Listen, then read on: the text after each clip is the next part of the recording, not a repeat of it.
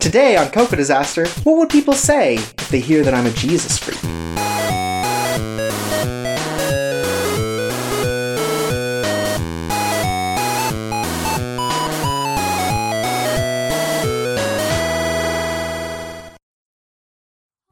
Hi, and welcome to Cocoa Disaster. I'm Chorpsaway. And I'm Jordan. And we're here on the world's tastiest anime podcast to tell you about a show. That's true. This is our second inaugural, well, not inaugural, this is our second single-serving show. And we're going to be talking about what could be argued as one of the most important anime series of all time. Definitely. That's right. It's Neon Genesis Evangelion. Or as it's known in the insider circles, Evangeli. Yeah, that's what I hear all the time from those fans. I'm going to have to try really hard to not call it that on the podcast, but I'll do my best.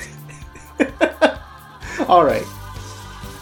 So, a little bit of background on the show. I don't know why I'm doing this. Everyone already knows. I don't know if everybody knows the background. I guess so. So, Neon Genesis Evangelion came out near the end of 1995 and went into 1996. And is directed and written by Hideaki Anno. Recognized, I think, in a lot of anime circles as an auteur of sorts. Yes. For his work predominantly at Gainax, but also his continuing work at Studio Khara. Mm-hmm. He also worked on, what was it? He worked on Gunbusters. Right, just Gunbuster. Gunbuster. As a primary lead, right? Yeah, he was director, I think, on Gunbuster. Okay. And he also did some work earlier as an animator as well for Hayao Miyazaki. On the Ghibli films. But this is kind of his first, I think, this is his breakout hit. Oh, absolutely. This is the thing that put him on the map. This is the thing that made him important, as it were. Despite a lot of other successes earlier on, like stuff with, what's the name of that anime convention that he did? The Daikon. Yes. His work with Daikon and his other work at Gainax, this is the thing that really put him on the map. And Gunbuster was a pretty big deal, too. Okay. Like, that was recognized for being a good show at the time.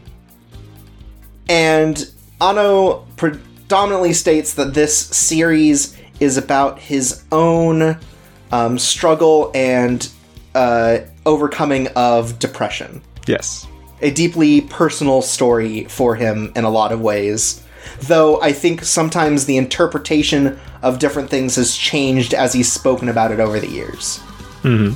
This show was being prepared, and as it was getting ready to air, a number of things happened that kind of stopped, that kind of made the show have to change a bit, including a gas attack on the Tokyo subway the year that it was supposed to air.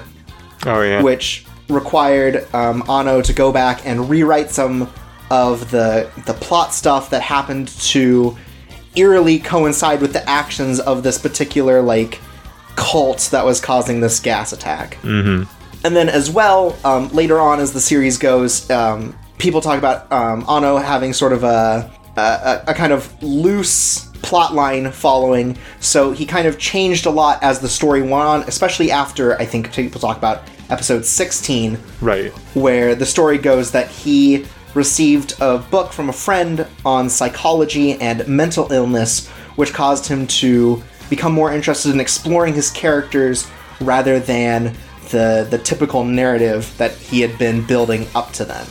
Mm-hmm. Which ultimately leads to the final two episodes, which are just like a psychoanalysis of the biggest characters in the series, which caused a lot of division in fans at the time about whether or not it was a proper ending to the series. Yes. And ultimately led to the creation of End of Evangelion, which we'll also be talking about. Mm-hmm. End of Evangelion being a theatrical movie that replaces the final two episodes, or at least that's the general interpretation of it, because officially no one's ever acknowledged that that's what it's supposed to be, even though it really obviously is. it's very much like a recontextualization of it. Yes. Like, the last 2 episodes changed a lot, and apparently End of Evangelion is closer to what the original, vision of the last 2 episodes was, but spread out into a theatrical release. Yeah. So, but despite, like, the criticisms of the last 2 episodes and sort of the changing narrative of the series, this series stands as definitely one of the most beloved anime series of all time and well respected. And it's also considered in a lot of ways like extremely important to the structure and the genre of anime to come after it. Totally. Definitely a lot of people have given it credit for kind of making the serialized shorter series a more popular format to go with. Like the 13 episode, 26 episode self-contained story sort of thing became more popular thanks to the brunt of Evangelion, and also seems to have made kind of like a more extreme and like much larger sort of like, I guess, otaku fan base is the best way to put it out of this series. Like, even now people talk about the original series and the characters and, have their waifu wars or whatever about it. Like, it has stood the test of time in a way that not a lot of media does. Yeah. And like a lot of things that are good, other creators came along and saw what Neon Genesis Evangelion did and thought, I can do that too. And then they couldn't. And they were not right. And they were not right. Including Hideaki Anno himself. But we'll get to that. Yeah. Oh. Yeah. But first, I think for discussion, we need to at least talk about the structure of the series and the overall plot. Yes. Just to kind of get acquainted with what this series is. Mm-hmm.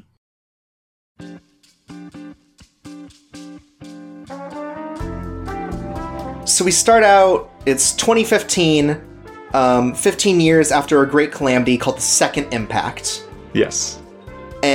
Some sort of extraterrestrial creature came to Earth and basically caused like a nuclear fallout sort of disaster. Mm-hmm. Well, it's more like a natural disaster. You're right. It is more natural. There's no there are leftovers, but it's not quite to the same degree. Yeah. And it's killed, I think, half the human population, they say. Mm-hmm. And so we're here in 2015 where more of these extraterrestrials, which they call angels, are coming to Earth and trying to wipe out humanity. But there is an anti-angel army, or government organization called NERV, headed by one Gendo Ikari. Yes. Which has built these robots called Evangelions to be anti-angel weapons. And when we're talking robots, we're talking like mech robots, like Gundam style. Gundam, but they're definitely a lot more like human in their design. I don't know. I think Gundams look closer to being humans than Evangelions do, because Evangelions are like super skinny and weird and lanky. Yeah. They move a lot more like humans than a Gundam. Okay, yes, okay, that's definitely true. Yeah, they definitely have a much smoother animation to them, but that's...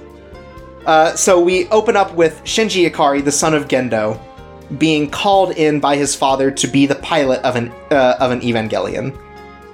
Which I'm going to now call Eva's, because I don't want to say that every time.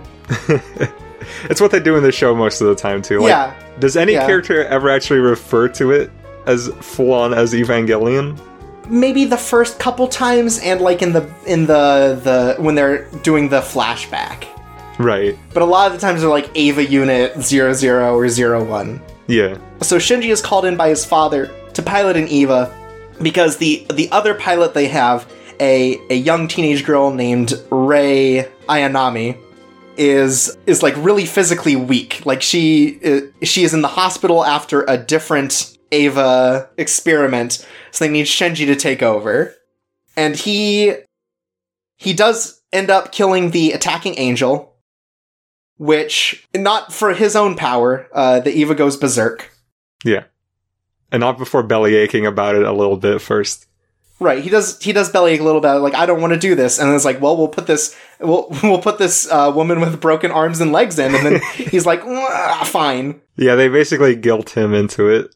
Yeah. And then for the next couple episodes, it's sort of getting accustomed to life at NERV for Shinji and learning sort of the ins and outs of what it means to be a pilot for NERV and a pilot of an EVA. Yeah. And also his new domestic life with Misato, who's like the executive head at NERV. Yes. She's basically going to be his guardian. Yes. At one point, there's a part where Shinji and Gendo are talking, and Shinji's talking about how Gendo has to come to his school for like a career prospect thing, and Gendo literally says that all parent business has been delegated to Misato. Yeah, so Misato is now taking care of all of that. And Shinji has some trouble with people at school who don't respect him as an EVA pilot because of the destruction he caused in his first fight. Mm-hmm.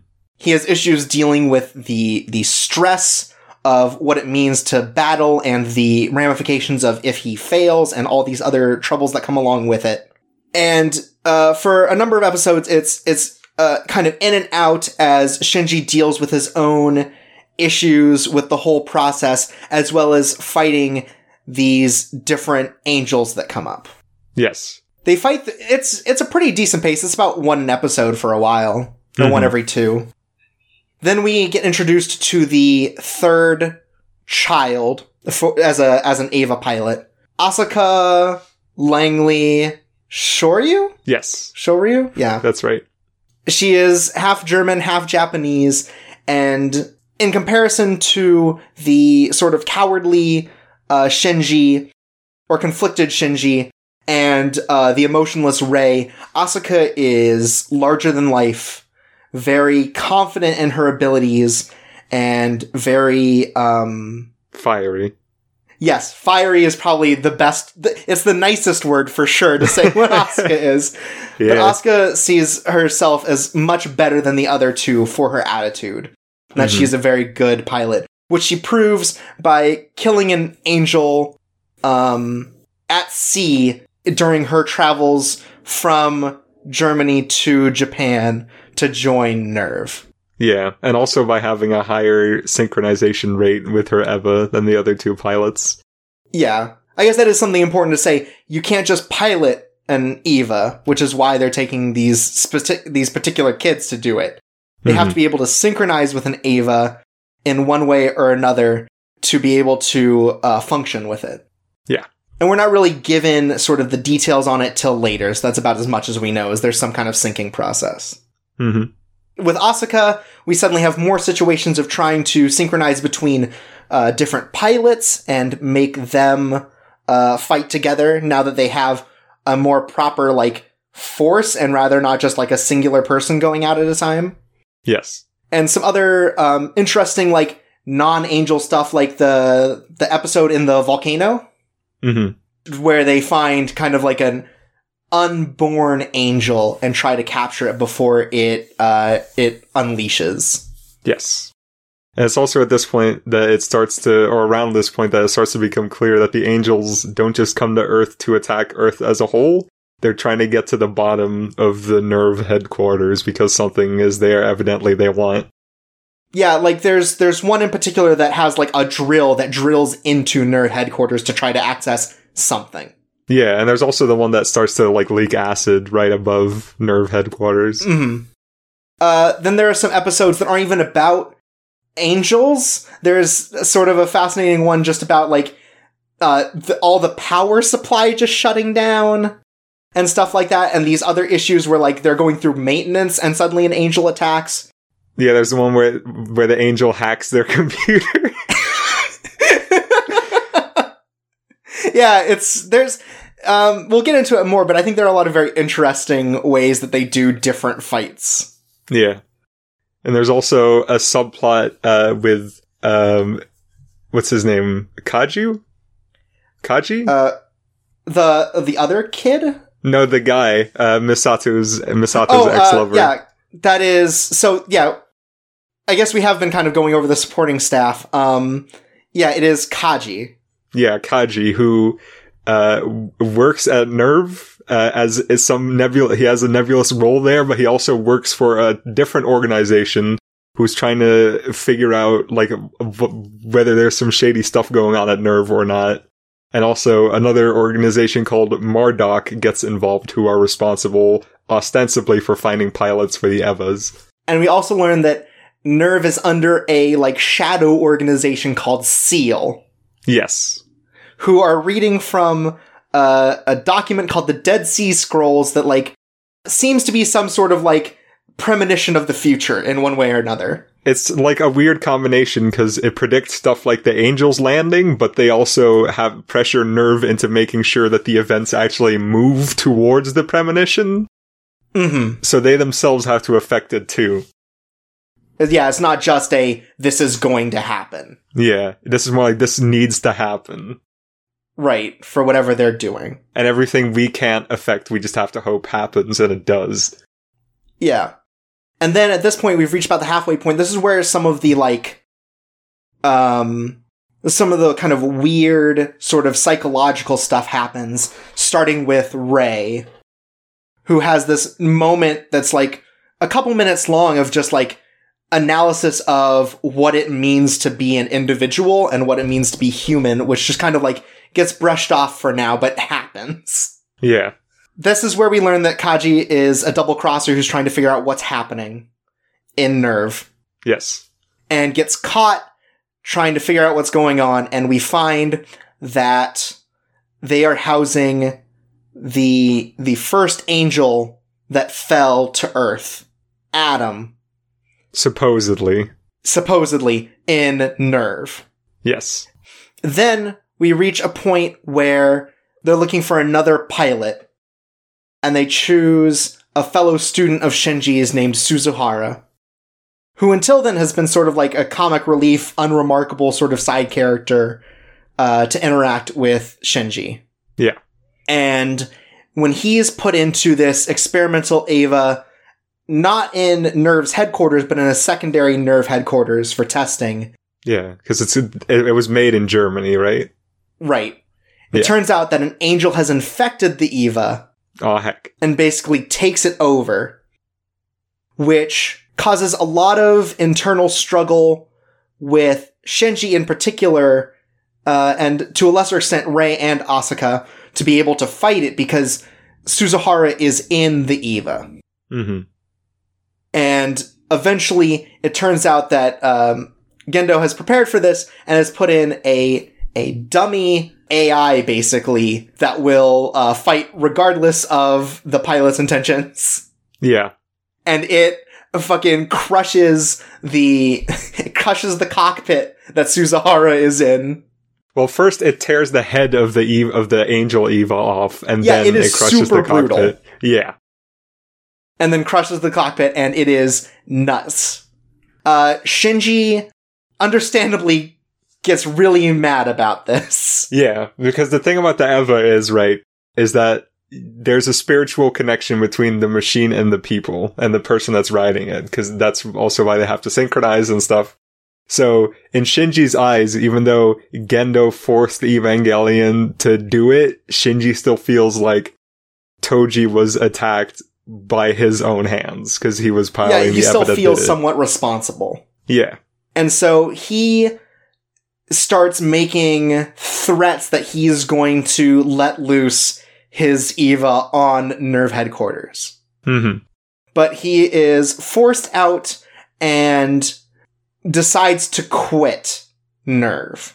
Well, he's pretty much pressured into quitting. Yeah, from his attitude. He kind of gets put on suspension, more or less. And he is confronted by his father about how Shinji is a coward who runs away as things get hard. And Shinji's like, yeah, well, guess what? I'm leaving. So eat that. So it doesn't work to, like, whatever Gendo's trying to do to apparently get him back. Yeah. So he is leaving. He goes to the evacuation zone, all that. And it turns out that this new angel that comes down during his leaving the city, just wrecks Asuka and Rei. This one's real strong, yeah. And it doesn't help that Rei is physically weakened and has like a broken arm again. Mm-hmm. But kind of Shinji sees that she's fighting even though she's, she's handicapped in this way. And eventually comes to a sort of realization that he kind of needs to do it because without him, even if he has to kill someone, more people are going to die if he doesn't help. Yeah. Despite that this job has been forced upon him, he's required to fight. So he does, and his Eva goes berserk again during the fight. And this is where we start learning more about the Evas, because the Eva's real fucked up and starts eating the angel.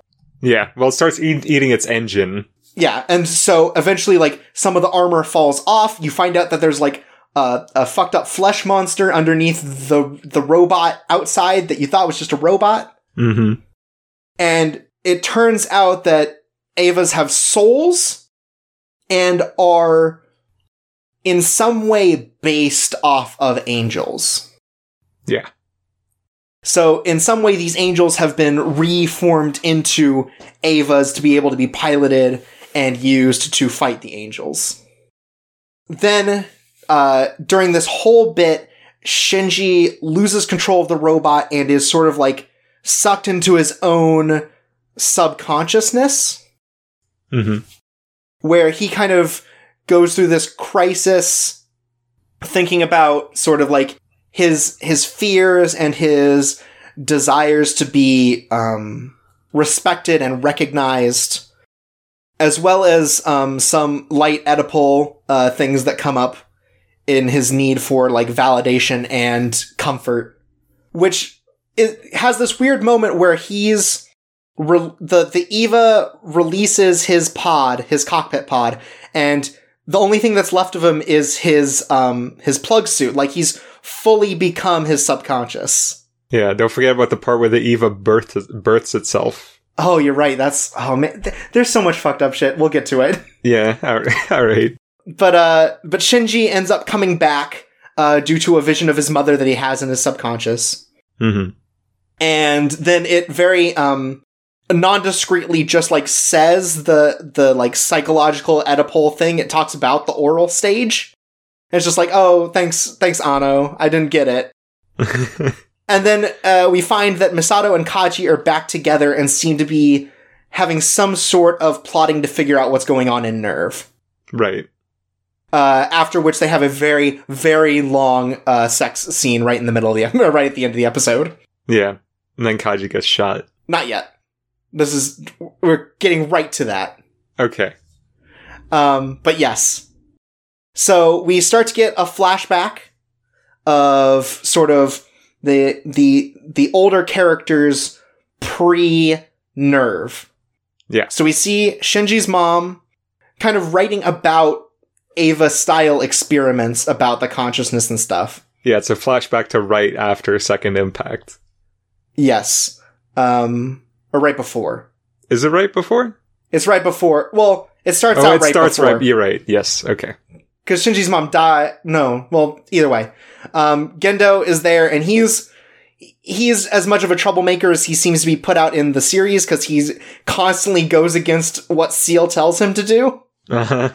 But then just goes, hey, I got results, right? Like, he clearly has his own thing going on. Mm-hmm. Outside of Seal.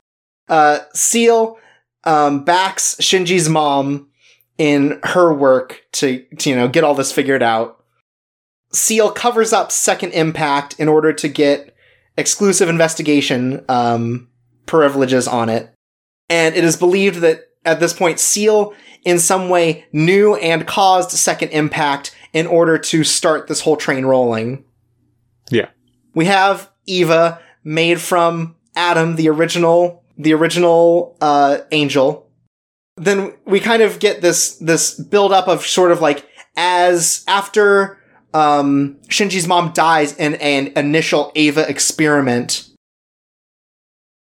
Gendo changes and becomes a lot more cold, calculating like he is in the original series. And also, he ends up causing indirectly the suicide of the mother of one of the scientists who works for him, Ritsuko. Mm-hmm.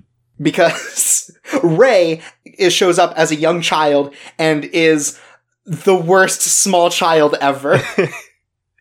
Yeah. Rei like goes up to Ritsuko's mom, who Gendo is having a fling with, and is like, "Yeah, Gendo always talks about how you're like a nosy bitch and old and old. Yeah, like it's old hag. He always calls you the old hag." And so this woman gets really mad and seems to strangle Rei.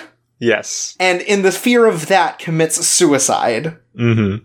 And there's a really unfortunate thing that's like a weird pacing thing where right after that, the sort of subsection of SEAL that they were working at, which is called Garum, I think. Gets shut down and replaced by NERV, which is basically the exact same company. So the implication is that they shut down the company and build up a new exact replica just because this one lady just killed right herself. On top of it. Yeah. And then we come back to current times. Kaji has sort of like, it seems he has figured out the secret of what's going on at NERV, leaves a message for Misato to get, and then gets fucking shot and dies. Yeah. Then we get background on Asuka and her parental, particularly mother issues, as we have seen with Shinji. But hers are much, I guess, deeper. It seems like her mom went crazy. Yeah. And definitely, like, disassociated Asuka as a person with kind of a doll and tried to do this, like, joint suicide thing with Asuka, which definitely fucked her up, and this gets into that. Yeah. Because Asuka is starting to get really affected by the fact that she's constantly being saved by Shinji. Yeah. Her self-confidence is going down. It makes her ability to sync with the Evas worse. And Asuka just has a lot of issues being honest about herself, meaning that she's bottling it up and just becoming worse and worse. This episode includes the iconic elevator scene. Yes. The elevator scene, which is about a minute, maybe a minute and a half, unchanging single shot of Rei and Asuka in an elevator refusing to talk to each other. And it's also this episode where the angel shows up that fires a sun laser that makes the Hallelujah song play in the background. Yes. Yep. It's a psychological attack, and it's a perfect thing where as soon as it hits Asuka, it starts playing like the Ode to Joy or whatever. No, it's not Ode to Joy. That's something else. It's not Ode to Joy. That's what an upcoming character hums. That's right. But it is one of those types of songs.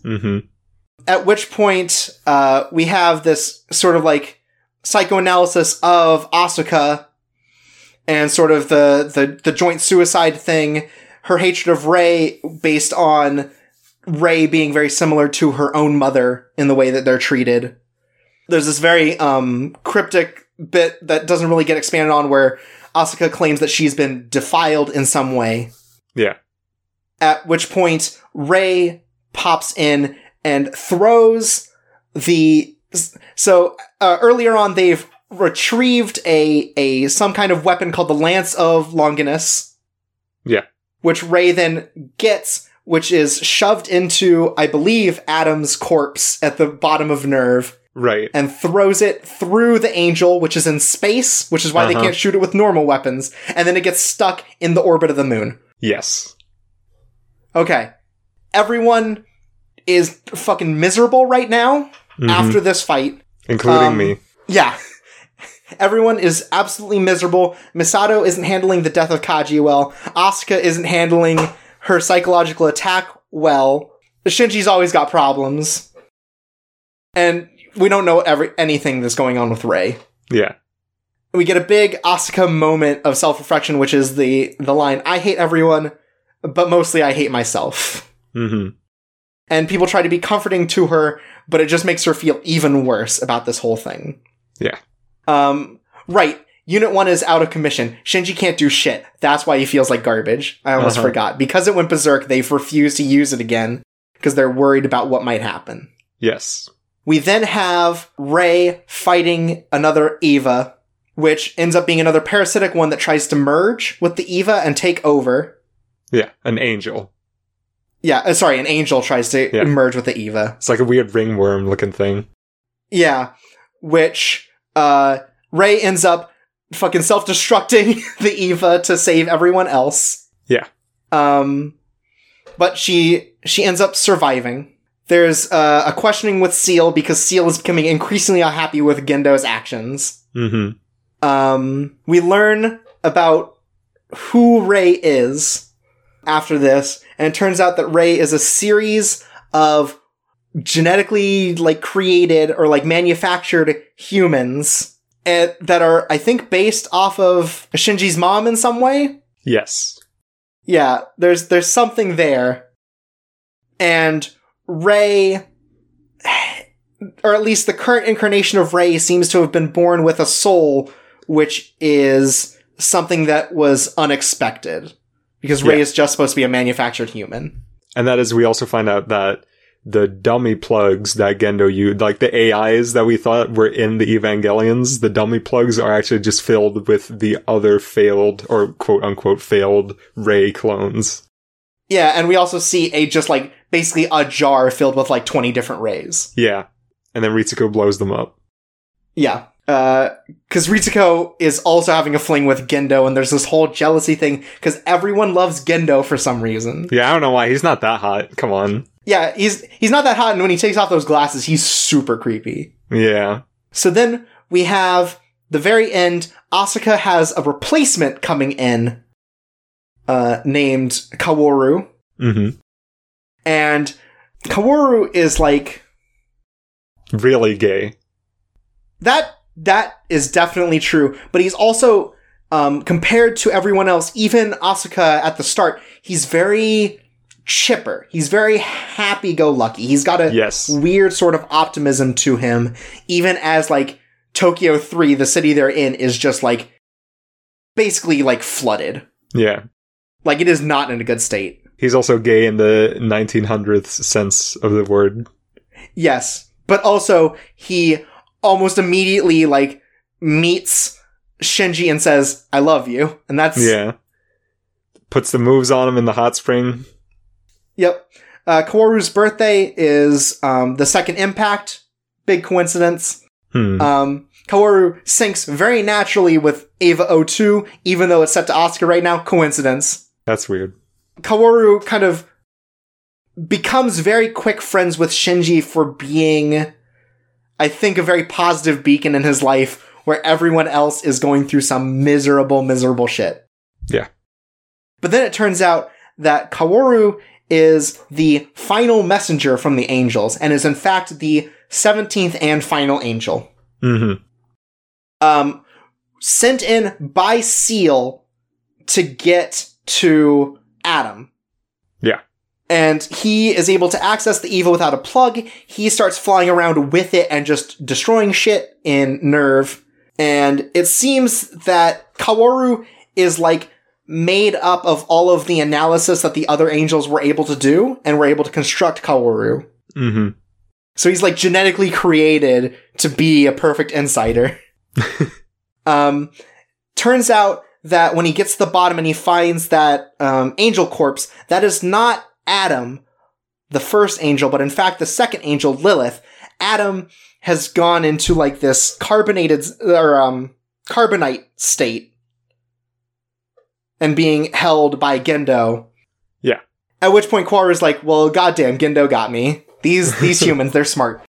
Eva 01 is sent in because it's the only Eva left that can do anything. And so Shinji is forced to kill this guy who has been so open and honest with him this whole time. Kaworu says that he's been genuine the whole time and that he's just here to prepare Shinji for the end. At which point Ode to Joy plays, and for about 2 full minutes, we have a single shot of Shinji holding Kaworu in the Eva's hand before crushing him and killing him. Yeah. This is where shit goes weird. Mm-hmm. Weirder. So they announced that was the last angel, and they don't really have any connection between the last episode and this one, but I think we can say the implication is that the Human Instrumentality Project, which is what Seal has been working towards, yes, has finished. And what it's supposed to do is, because all humans have a void in their hearts, due to some amount of emptiness that people try to find ways to patch up through love or material possessions or other things to fill this instinctual emptiness. They're going to take everyone's souls and make it a single collective so that there is no individuality. There is just one. Yeah. And these 3 episodes are an exploration of Misato as a character, Asuka as a character, and Shinji as a character. Mm-hmm. And there's a little bit of Rei in there too, but predominantly it's about those 3 and the way that all of them are lonely and and in a lot of ways are just looking for attention as the way to fill the hole in their heart. Is they want people to like them. Mm-hmm. And a lot of it's from fear and inability to trust and these parental issues that cause deep psychological scars within them. And how the way that they run away is just is more like a coping mechanism to deal with these struggles. Eventually, Shinji realizes, or Shinji has a vision of a world in which there are no Evas, and everyone's happy, and it's just kind of like a slice of life, sort of like wonderful, sort of wacky rom-com kind of thing. Mm-hmm. And realizes that when he runs away, he's not any more happy than when he stays. And comes to the realization that you can't expect other people to love you, and you can't expect to love other people until you love yourself. Mm-hmm. Your warped perceptions of yourself are the reason that you are unhappy in Shinji's case. And once he learns that he needs to love himself, he can start to learn to become whole without needing other people. At which point he breaks out of it, and they do the congratulations scene where everyone claps for him and says he did a good job. Yeah. And that's the end of the TV series. Mm-hmm. End of Evangelion is just the last 2 episodes, but there's contextualization around it. They show the things that lead up to the creation of the Human Instrumentality Project and a sequence for after it. So for End of Evangelion, Seal is even more mad at Gendo and decides that they're just gonna fucking take over NERV. All the angels are dead, they can just take what they want now. They can kill all of them.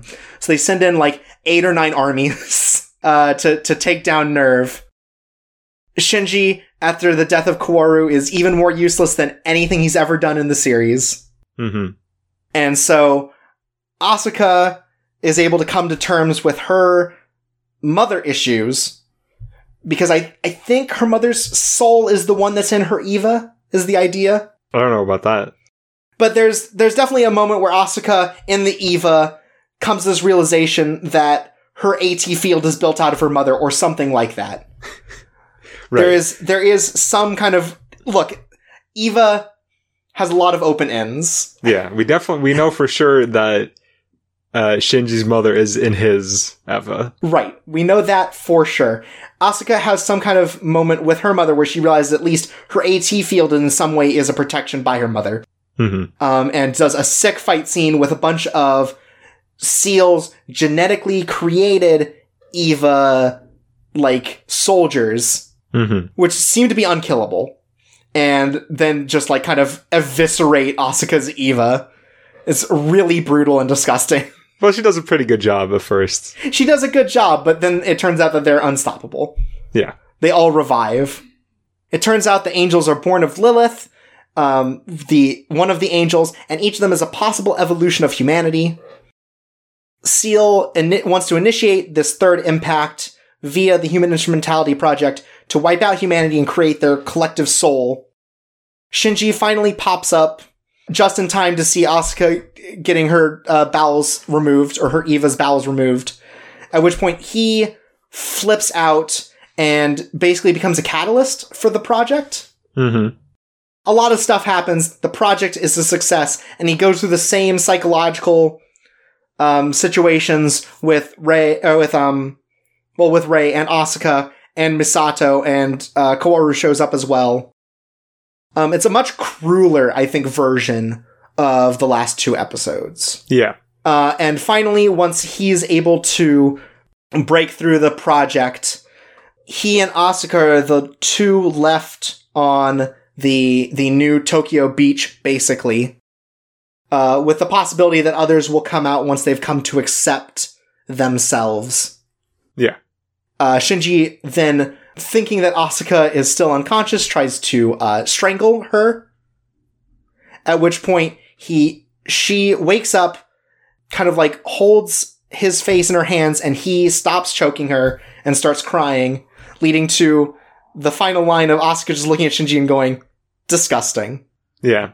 Also, this is the second time in the movie that Shinji chokes out Asuka, and also the movie starts with Shinji jerking off over Asuka unconscious in the hospital.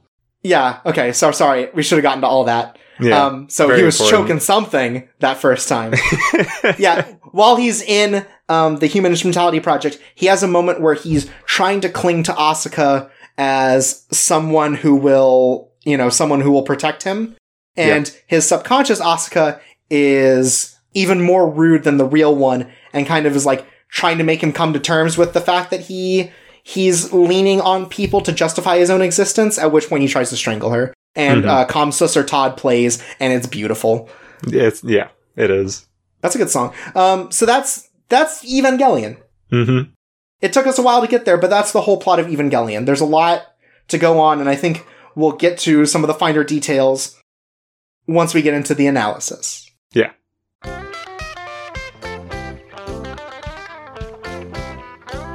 So the first thing I wanted to bring up in terms of like talking about the whole thing is how I feel like I was given a different expectation going into this series than what I got out of it. Right. Like, a lot of people point to the psychological stuff and the ending and all these other things that are like critiques and stuff and very heavy into the analysis part of it. Mm-hmm. But also there's just like some really cool robot shit that I don't feel like anyone talks about. And there's a lot of like interesting character stuff that subverts, I think, a lot of like the fandom interpretations of characters. Yeah, if you were to believe just what people tell you about Neon Genesis Evangelion, you could be forgiven for thinking that at the halfway point the robots just disappear and it's 13 episodes of people being depressed. Yeah, because I think that's a lot of what people say, and definitely people play up Shinji's, like, reluctance to be to fight in a war. Getting the robot, like, Shinji. Like, the whole Shinji getting the robot meme is, like, way overstating how much she's, like, fights against it. I mean, he does, but he gets in the robot in the first episode. Like, I don't get... I genuinely don't understand where that meme came from. He gets in the robot in the first episode, and there's one whole episode at the very beginning where he also, like, deals with the aspects of not wanting to do it because, the fear of death and all that. Yeah. Like, he has these moments where he deals with it, and I guess I can sort of see it from End of Evangelion, but people treat the TV series as if it's just, like, Shinji feels bad and doesn't do anything for 10 episodes, and it's not true. Well, here's the thing, right? When Neon Genesis Evangelion first started airing on American television, the producers didn't know what they had on their hands, so they just marketed as this new sick robot television show that's gonna kick ass, and then it turns out that that's not what it's like at all. Alright, fair. Yeah. And that's an issue that's gonna come up, I think, not so much anymore in anime, but at the time, anime was kind of a hot commodity. So you only got very specific shows, and you didn't always know ahead of time what was going to happen with them. Yeah. Because a lot of anime at the time was very straightforward, and Ano Hideaki has talked about it, or Hideaki Anno has talked about it, how Evangelion was sort of made to push the boundaries of what anime had become to him. Yeah. So it doesn't follow a perfect narrative, and it doesn't hit all the same beats you might expect out of an action show perfectly. But still, there's like a lot of cool action shit that no one talks about. There is a lot of good action. It does take a while for the really good action to start coming in, because all the early fights before Asuka shows up are pretty boring. Like there's one where where they fight the angel that just looks like a crystal. That's just them sitting around shooting guns for 10 minutes. And that's pretty lame. I kind of liked the sniping bit, though. I mean, it wasn't bad, but I can understand why people would think that that's boring. Sure, but I thought it was really... I think there's one thing that I think the series does really well, and it's that it makes all of the angel fights distinct. Yeah. There's no angel fight that plays out the exact same way as another one. Well, I think the one that is just, the one that they do after Shinji has left NERV, that one's kind of just whatever. Okay, fair. But like, for the most part, I guess. Yes. Because you have the one you have the sniping one, you have that one where all three of them have to stop this angel from falling down. Mm-hmm. You have the one in the volcano that was that embryo that they have to catch. You have the one that's just a big pit. Yeah. Yeah, the one that pulls Asuka in. Yeah. It's just... Or no, it pulls Shinji in. It pulls Shinji in, yeah. Shinji in is just this huge, basically, shadow. Yeah. That sucks people in. You have the one in space who fights Asuka that shoots the classical music beam. Yeah. Like... You have the hacker one. They're one. mostly distinct. Yeah, the one that just... The one just like, hacks its way into it to try to make it self-destruct. That has nothing to do with the Evas, and it is cool as shit. Yeah. And people don't talk about that. People talk about the psychological stuff, which is a big part of it, even before the turn, I think. Mm-hmm. I think through the entire thing, they're trying to build up sort of the psychoanalysis aspect of it. It just happens to get even deeper, especially in the last 2 episodes. Yeah. As the series goes on. But that's always been there. I feel like fans act as if there's this huge turn. Right. And it doesn't feel that way. Yeah, I don't get that either, because I think the slowest stuff is actually right at the start, like for the first couple of episodes. Yeah, as they're sort of starting things off. Yeah, and all the like really big action scenes are around the middle. Mm-hmm. So it's weird. And it is a slow start, because I think one thing this show does that ultimately is done well is they don't take a lot of time to just explain shit. Mm-hmm. Like, they'll just say a whole bunch of terminology. They won't explain it until it becomes something that would be natural in the plot line. Like, once Shinji's in NERV, they start explaining, oh, hey, here are these Evas. This is what they do, and this is what NERV does. Yeah. And some terminology. But it does trust the viewer to sort of, like, not get bogged down with all this stuff so that the first couple episodes are even slower. Mm-hmm. Which I think it does well. But yeah, it definitely builds and it gets even better in the middle. There's an image out there. I'll put it on the video version itself, but I'll also explain what it looks like to you. Do you know the meme where it's the journalists from EGM watching E3 sitting on a couch looking bored, and then there's a picture underneath it that's them again in the exact same position, but they're like super excited and pointing and stuff? Okay. So it's that. And then it's them looking bored for episode 1 through 6. Then it's them looking excited for episode 7 through 23. Then for episode 24, which is where Kaoru shows up, it's them still looking excited, but the colors are inverted. And then for episode 25 and 26, they Photoshop 3 of the guys out, and there's just one guy left on the couch looking excited, and that's me. I've seen that one. It's like, damn. But the point of the image is, right, that from what I understand, people think the show doesn't get interesting until Asuka shows up. Which I don't think is true. Yeah, I don't understand that, because, like, obviously it's a show that's cool and it has action bits and it gets really strange partway through.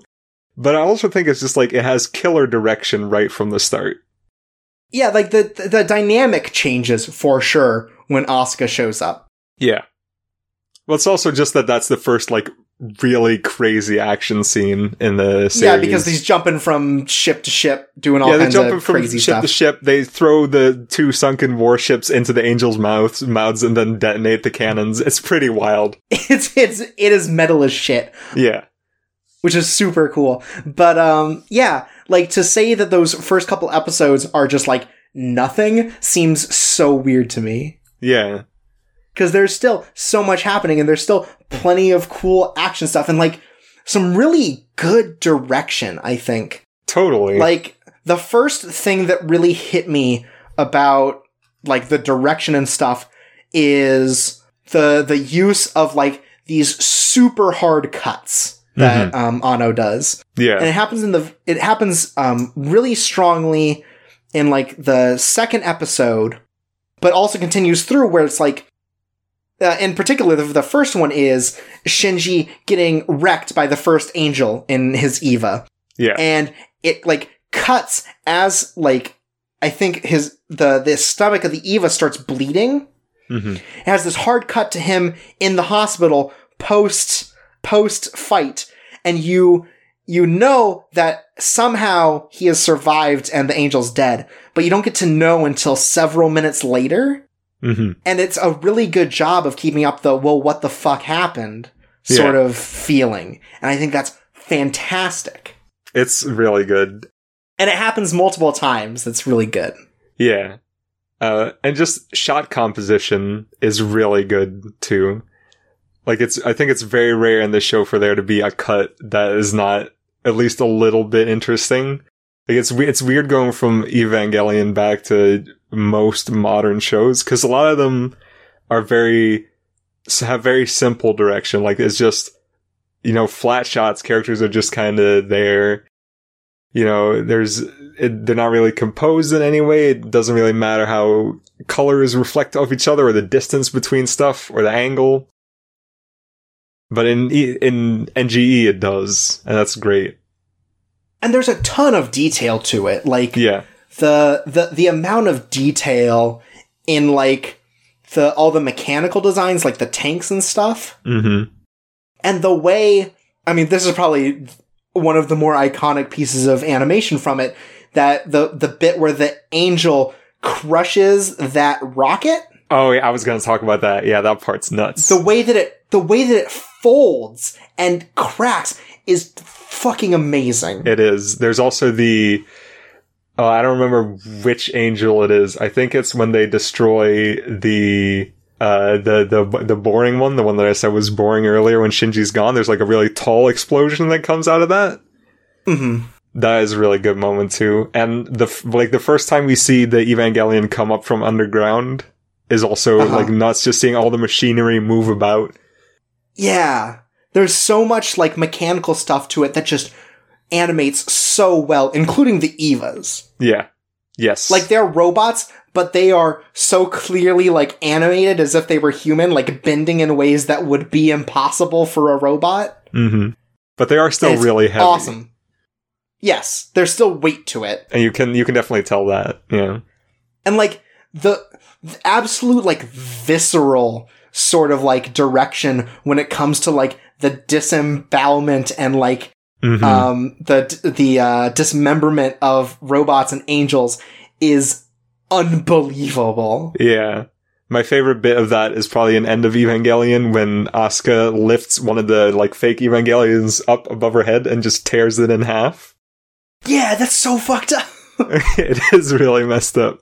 And then when you see, like, the face ripped off of her Eva, yeah, and it's got, like, the 6 eyeballs in sockets with the, like, fucking, like, with all the fucking stuff in the back, like, they're connected like eyeballs would be, like, is disgusting sometimes how much detail goes into these horrifying abominations. And what about all the angels that have the weird vagina eyes? Yep. A lot of detail in those, too. Mm-hmm. There's a lot of sexual imagery in this series, which I was surprised by given how vocal Anno has been before about, like, fan service and stuff. Yeah. But I think his all have, like, a purpose, more or less. Like, some of it's still a little, I think, gratuitous for how he acts. Mm-hmm. But, like, you can tell that all of it's supposed to play into sort of the, like, I guess, budding sexualization of Shinji, you know? Yeah, I think there's very little fan service in the show that has absolutely no purpose. Like, you know, there's the scene where Shinji goes to Rei's apartment, and then they do the thing where they trip, and he lands on her, and he has his hands on her breast or whatever. And it's about how first of all, it's shot to be really not sexy at all. Right, and that's it good. is the least sexy one of those scenes you might ever see. Yeah, and it's like about how both of them have really repressed sexuality, and that's great. And very different looks at this sort of situation, where Shinji is very embarrassed. Rei, like, it's just like, hey, get off. Mm-hmm. And, you know, a lot of other shows do that exact same thing, exact same scene, and make it shitty and gross and terrible. I mean, it is gross, but unintentionally, and, well, yes, unintentionally and bad. Yeah. And so I think it handles all that well. The masturbation scene's a little... They animated that in a way. Well, they don't really, they don't animate any of that. They animated the aftermath in a way. Well, yeah, that's true. Well, they just drew it. I'm pretty sure the shot isn't actually animated. When he's looking at his hand, yeah, it moves. Oh, that might be right. It's surprising because it is like, it feels like disgustingly accurate.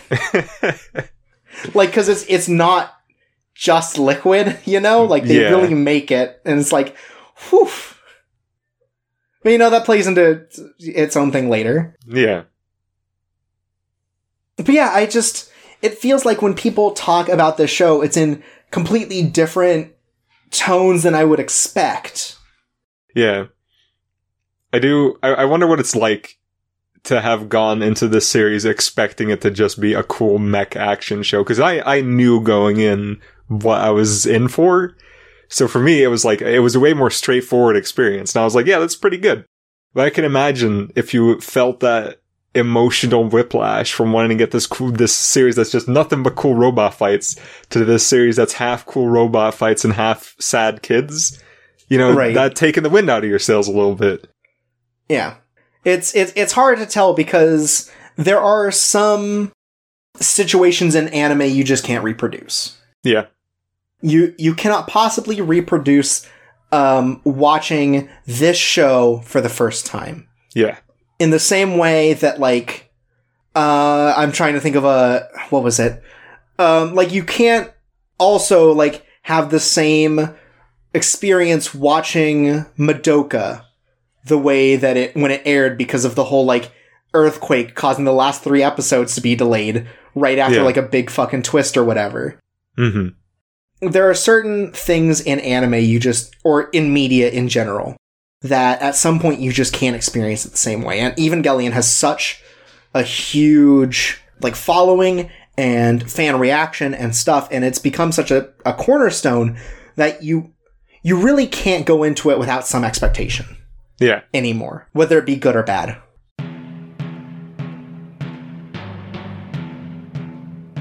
And that makes me wonder, right? Do you think if going in people had known, it's about character reflection and psychology and being depressed, and sometimes there's robots. If people had known that going in, and people didn't have their expectations warped and shattered, do you think Evangelion would have ended up being as big of a deal as it is now? I don't think so. Yeah, me neither. Because I think Anno has talked about it, where it came at a time where anime was very cookie cutter. Yeah. In a lot of ways, and his hope with this series was to shake up at least the perception of what anime could be. And boy, did he do that! And boy, did he! It's very divisive, especially with the ending. But I think that it's he definitely presented something that ended up changing a lot of what people thought anime could be, at least for a while. Yeah. It made the idea of, like, serialized original stories more profitable, more than just, like, adaptations and stuff. It did affect the climate of anime in a lot of ways. Yeah. In some ways for the better, in some way for the worst. Because it also created, like, 200 billion otaku, Yeah. There's also, like, I think Neon Genesis Evangelion is probably the oldest anime that's still actively influencing new anime. Because, like, you could sort of route the major influences of anime in history. It started with Astro Boy and all that, and then you move a little bit, like, a couple decades ahead, then you have Evangelion, and then after that you have Gundam before that, Right, totally, but And then after that, maybe there was, Haruhi sort of popularized the moe stuff, and then you have, for example, you have Sword Art Online making the new type of light novel stuff popular again. But I feel like Evangelion is the oldest show that new shows still actively want to be like. Yeah, okay, I can see that. Because I think Gundam has changed so much. In tone and writer and quality, in a way that just like, it is its own huge franchise, but it is not shaking things in the same way that the original might have. Yeah. And even at the start, it was low rated enough that it ended up getting canceled early. Evangelion made its whole 26 weeks, and it did something, like even when it was airing, people were like, oh, this is the thing. This was the thing that like everyone probably could have gotten into. Yeah.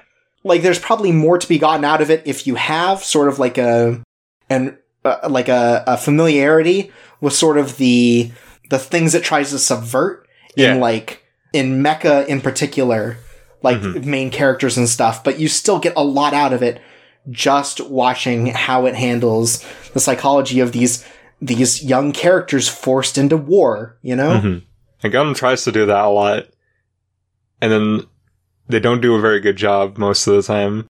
I mean, sometimes it works, but I think it also is like Neon Genesis Evangelion has a benefit to it in that it is not constantly trying to sell toys.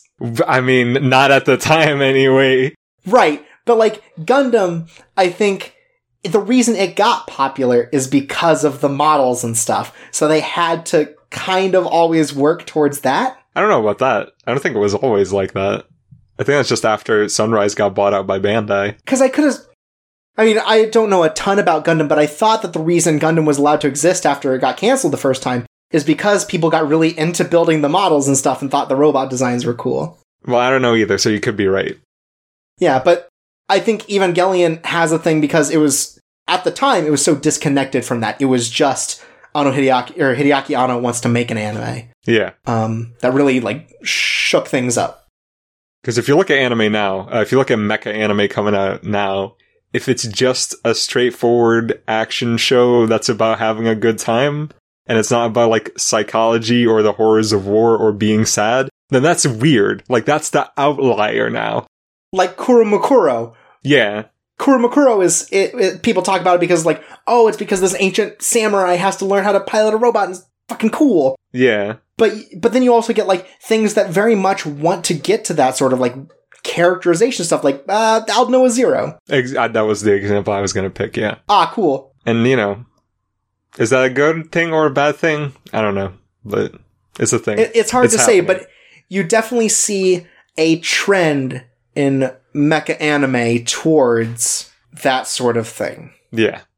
Towards trying to achieve intellectual depth. Yeah, and sometimes it succeeds. I hear that the Iron-Blooded Orphans is one of the stronger character-based Gundam shows for being written by Mari Okada, and kind of getting away from sort of just like the what if we had cool robots kind of thing. Yeah. That I think has plagued is a bad word for it, but has definitely like gotten in the way, I think, sometimes.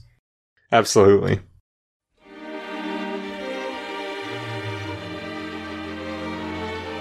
Before we get too far into sort of off-topic discussions, I want to talk to you about a scene that fans debate all the time. Okay. As far as I know. And that is the final scene of End of Evangelion. Right. End of Evangelion ends with Shinji trying to choke out Asuka as they both escape the Human Instrumentality Project. As half of Rei's face falls into the ocean. Yeah. God, that having seen that for so many years and finally seeing the context for it is even weirder than like you could imagine from the basis of that image. Yeah, because you'd think End of Evangelion, it's an hour and a half, 90 minutes of a movie. You'd think it would give you a lot of context, but it's like a fight scene and then an extended musical number and then that scene, and that's the whole movie. It's wild. Yeah. But so Asuka wakes up and sort of like caresses Shinji's face, at which point he gives up and starts crying, and Asuka gives her final line, which is either translated as disgusting or I feel sick. Yeah. And this is one of those things that was left open to interpretation. They've never really talked about it. Mm-hmm. Some people in the staff have talked about how that original line was supposed to be Asuka saying, I will never let any man kill me, or something like that. Okay. Which plays into, her character in some way, but Anno wasn't happy with that. The story goes that Anno, on certain lines, has asked questions or given hypotheticals to his voice actors and actresses in order to get like a true response from them, like a very emotional response for like very short lines. Right. And his prompt, according to other people on this is multiple people, so I'm going to assume that it's, confirmed canon kind of thing, is that he presented Asuka's voice actress with basically the opening situation, he says, of End of Evangelion, where he says, if you knew that someone had broken into your house in the middle of the night, and you learned that he did not assault you, but instead he stood over you and masturbated, how would you feel? Or what would what do you think about that? Yeah. At which point the person responds, disgusting, or I feel sick, or however you want to translate that. And Anno smiles and said, I thought so. And then that line gets in. Yeah. But, there have been a lot of discussions about if that's the end of that meaning. Like, what does it mean when Asuka looks at Shinji crying after trying to kill her and goes, disgusting? Because at this point, they have synced their souls within the Human Instrumentality Project. Like, there are no real secrets between them. Yeah. So what is it about that line that connects to Asuka's character? Like, did you think about this when you watched it? Like, hey, what is this ending supposed to be? Because it's very anticlimactic cut to credits.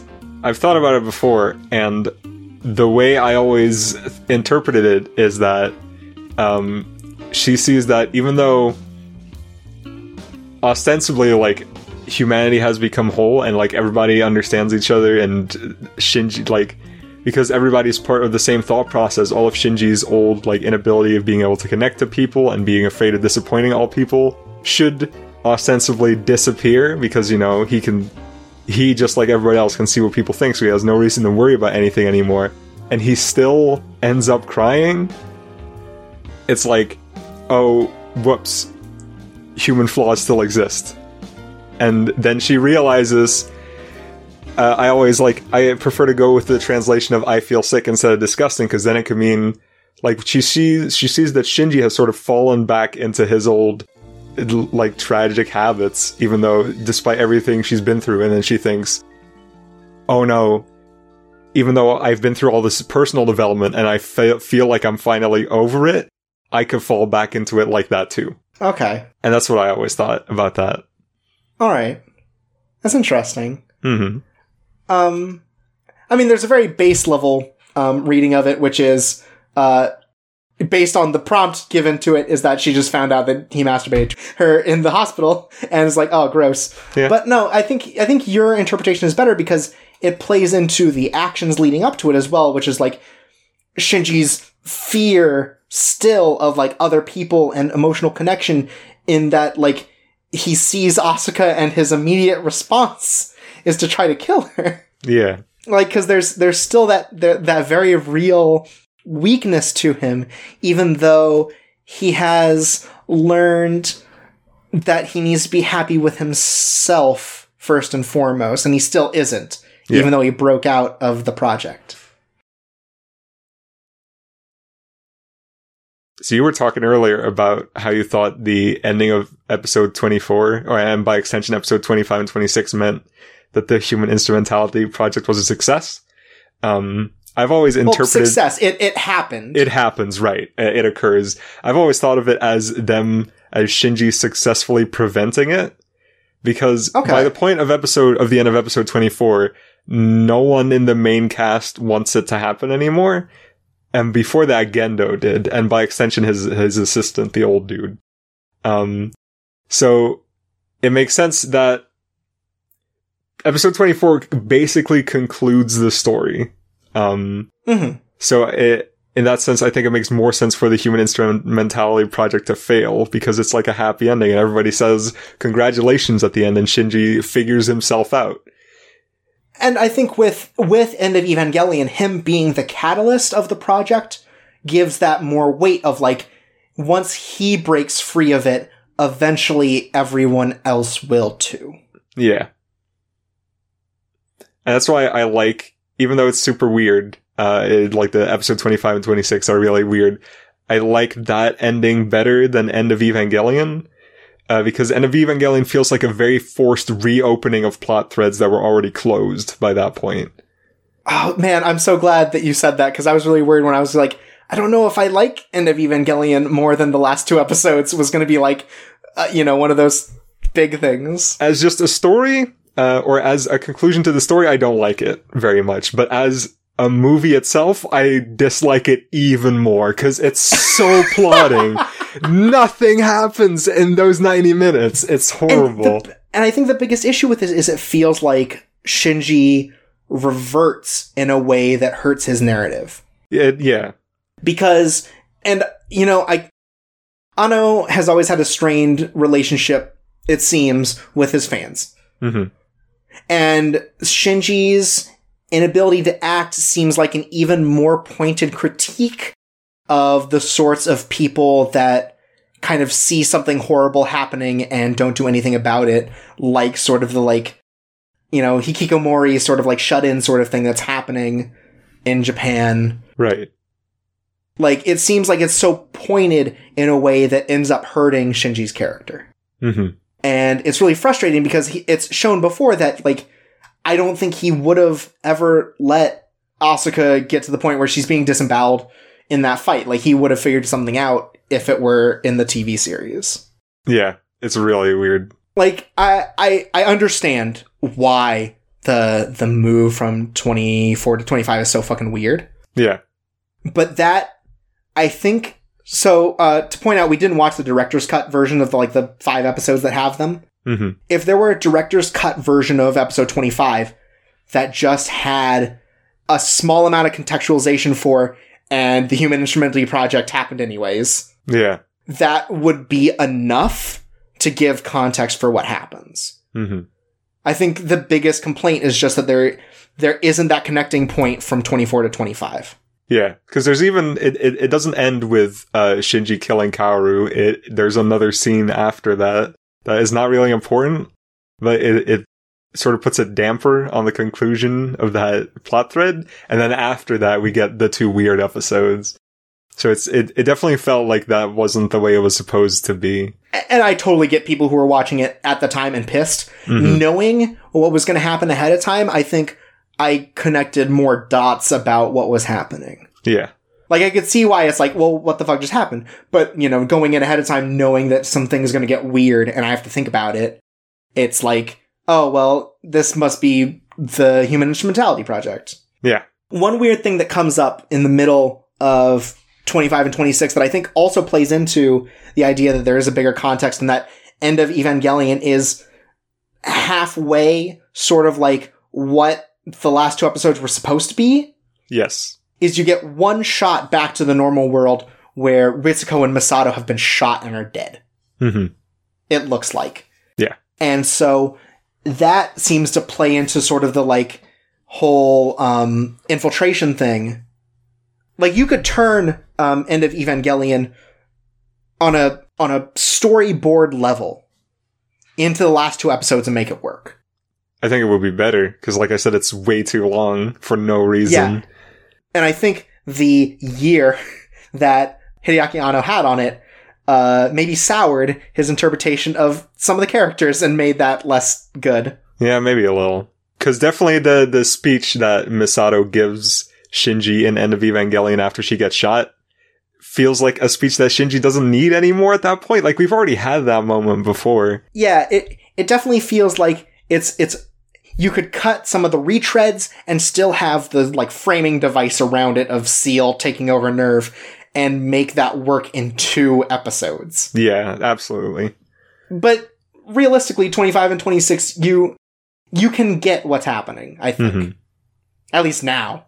Yeah. Again, I can't know what it's like to watch it at that time. But, you know, End of Evangelion does give context to it, which I think is good. It's just like, I like it. You know, it was fun. There are some very good action sequences to it. Like the fight with Asuka and the 9 Evas is super cool in so many ways. Yeah. And Shinji transforming into the Tree of Wisdom or whatever is super cool looking too. That whole sequence with like Rei fusing and that's so cool. And like the particular style of animation as like all of the people in Nerve get turned into that like orange soda or whatever. Mm-hmm.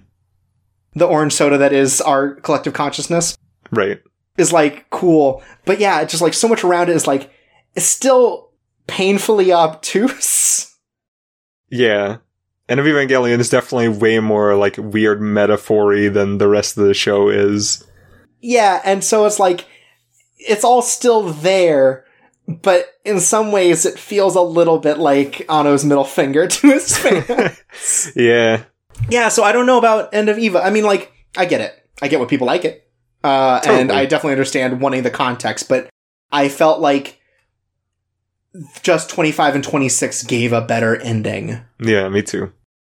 See, I don't understand why people mock the congratulations scene. Because before I'd watched Evangelion, right, my understanding of the congratulations scene is that the story had gotten really morally complicated or something happened that seemed to lead the show towards an ending that wasn't going to be a happy, satisfying ending. That's why I thought people didn't like the congratulation ending, because it's such a silly, like, happy ending that it would be weird.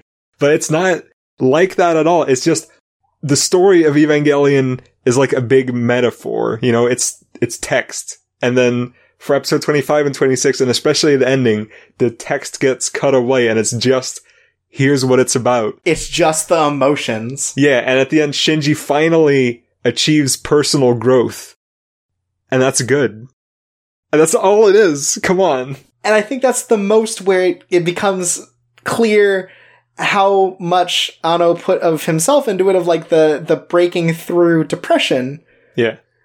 Like that you see the sort of like once you start to break free, everything starts to look more positive. Mm-hmm. And everyone's congratulating him, even some characters who might be dead, who knows? There's no context for where he breaks out of at the end. But you get the idea that he has made that personal growth and has somehow broken free of the collective of the project.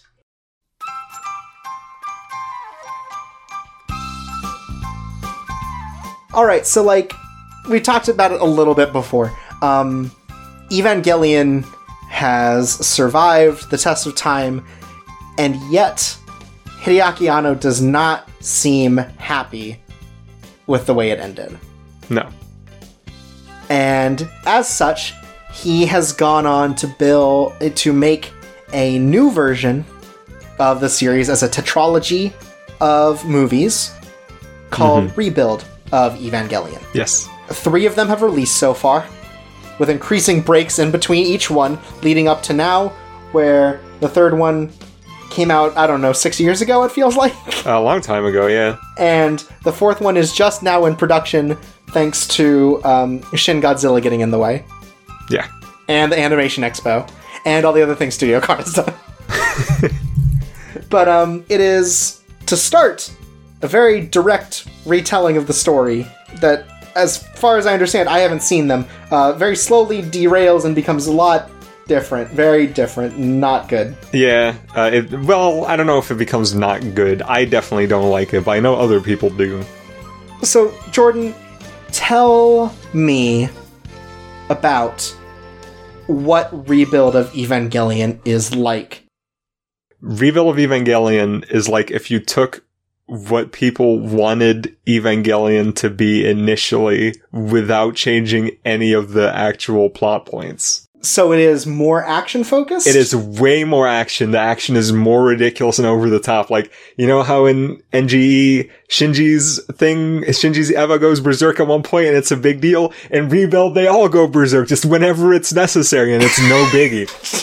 Oh, jeez. So that whole plot bit is ignored, more or less. Sort of. You know how in Neon Genesis Evangelion, Shinji killing Kaoru is like this super big deal, and he sits there for 2 minutes, probably because they had to save on the animation, but it's also it works as a good moment.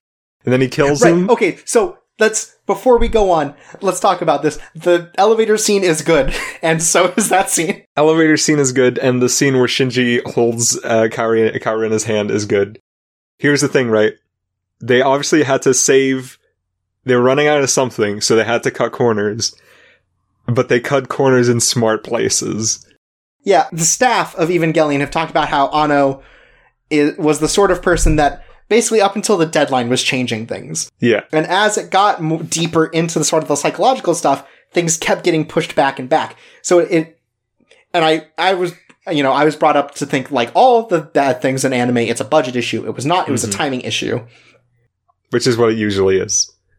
Where, yeah, just like continually... Anno is pushing deadlines. Yeah. And even up to the final 2 episodes, which had to use like, old animation and actual photos and storyboards and stuff like, and I think they still use those different things to play into some of the psychological stuff going on, but it is a timing issue. Mm-hmm. So, sorry, continue on. Well, one last thing to add on to that as well. People often think that when an anime has a part that looks bad later on, it's a money issue. It's almost never a money issue. It's almost never a money issue. And if you've ever worked for a relatively big company, then you'll know how that works. Because if it had been the case that an anime couldn't have been the way they originally wanted it to be because of money, because they were running out of money, then they weren't in a position to start the anime in the first place. Like, that just doesn't happen. Like Gangsta. But yeah, that's like Gangsta is its own case because that studio was going hella bankrupt. Yeah, that was a long-term issue. And guess what? Gangsta looked great the whole way through, so it's almost like money has nothing to do with it. They just didn't pay any of those people, and that's an issue. Oh, yeah. But yeah, so it's a timing issue, and it's always been a timing issue, especially with Anno, which is why it takes forever to make everything as movies. Anyway, instead of Shinji sitting there for 2 full minutes lamenting the fact that he has to kill this person that represents the fact that he's finally learning to be able to open up to people, Kaoru just gets killed by unrelated events, and in this ridiculous, gruesome way, like his neck explodes and his head blows up into the sky and there's this giant blood fountain, and that's Rebuild in a nutshell. It just takes all the emotional context and removes it. Yeah, oh my god, it's bad. I don't like it. And they introduced a new lady, and...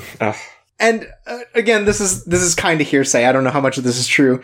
I hear that the new lady is another one of, like, Anno's middle fingers to his fans of, like, oh, here's this perfect moe character who also sucks and is bad. Yeah. Yeah. But, yeah, I don't know much about it. I know that for a while it's fairly faithful. Yeah, it's fairly faithful up until about halfway into 2. And then 2 starts to derail it a little bit. And then in the 3rd movie, it's just completely different because there's a time skip right at the start of it.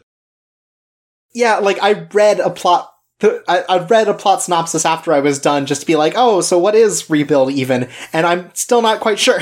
Because, like, it turns out Misato and Ritsuko are from a different shadow organization.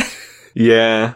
And it turns out that Third Impact happened, and so did the Human Instrumentality Project already, and Shinji's been in cryosleep in space. There's a theory that Rebuild is a sequel to the original series.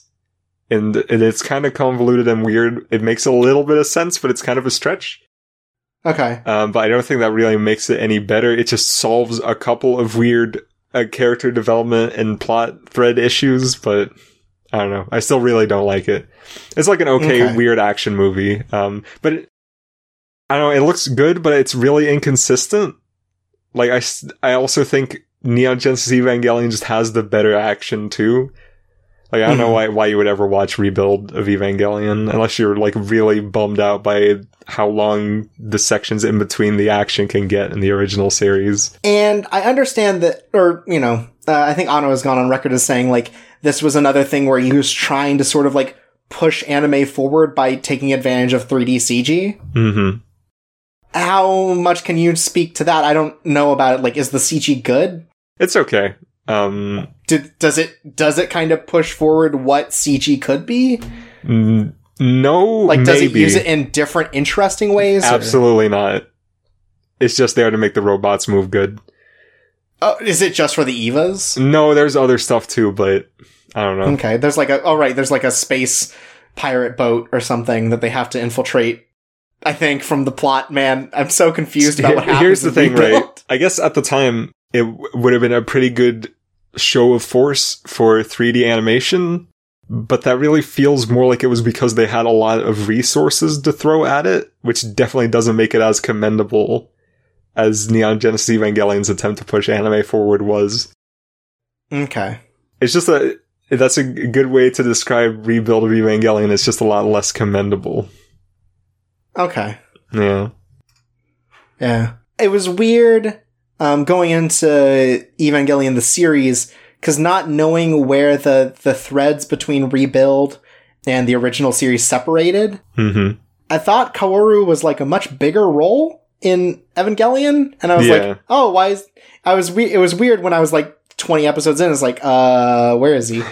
And it turns out that he's there in the movies. Yeah. And that's... I think a lot of why fans connect to him is because of his line in the movies, because he lasts for a whole hot episode in the original TV series. Yeah. I think if there's one thing I would criticize about the original series too is that it has pacing issues. Like, Kaoru needed more space to exist. Yeah, I definitely felt like that too, whereas like, so Kaoru's just going to be here for one episode and do a whole lot? Like, what is the point of Kaoru as I was going into it? Like, it took a lot of time to get there because he's doing so much in that episode. And it's really hard to connect with the way Shinji feels at the end of the episode off of seeing that little of a character. Yeah, so it's weird. It was weird thinking I was going to see more of that. I knew that lady wasn't in there, though. Yeah. I guess that's one good thing I can say about the movies is that the balance of the plot structure is better, but everything is still rushed because they have way less space. Just right, because it's a movie. It's 4 movies, yeah. So, for example, the part about Misato's dad is like 10 seconds in Rebuild, whereas in the series it's like a quarter of an episode, maybe? It's like 6 or 7 minutes. Yeah. And it's just so... They could have just left it out of the movie for all the good it does. And in the series, it's really important to her character. Because all of them have parent issues, and that's what connects them in some ways. Yeah. Anyway, that's enough of me belly aching about Rebuild. I don't like it.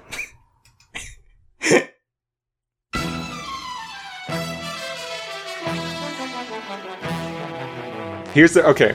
There's a lot of confused opinions, or not confused, but conflicting opinions on Neon Genesis Evangelion. Is it bad that it's not a weird robot thing? Is the first couple episodes of it lame or not? But I think the most important, all-encompassing difference in opinion that's always out there is it as good as the hype is supposed to make you believe? And I think the answer is yes. It's great. It's so weird because I feel like all my hype was directed at all the wrong things when I got into it. So I always heard more conflicted things about it. Like, I didn't hear as strong of stuff about like, oh yeah, it's just real good. Yeah. But I think I came out of it thinking, yeah, that's real good. It's real good. Not in any of the ways people would have told me about it. Well, here's the thing, right? When people first came out of it, they were like, okay, that was weird, but also it was really good. And that's with anything that people think is really good.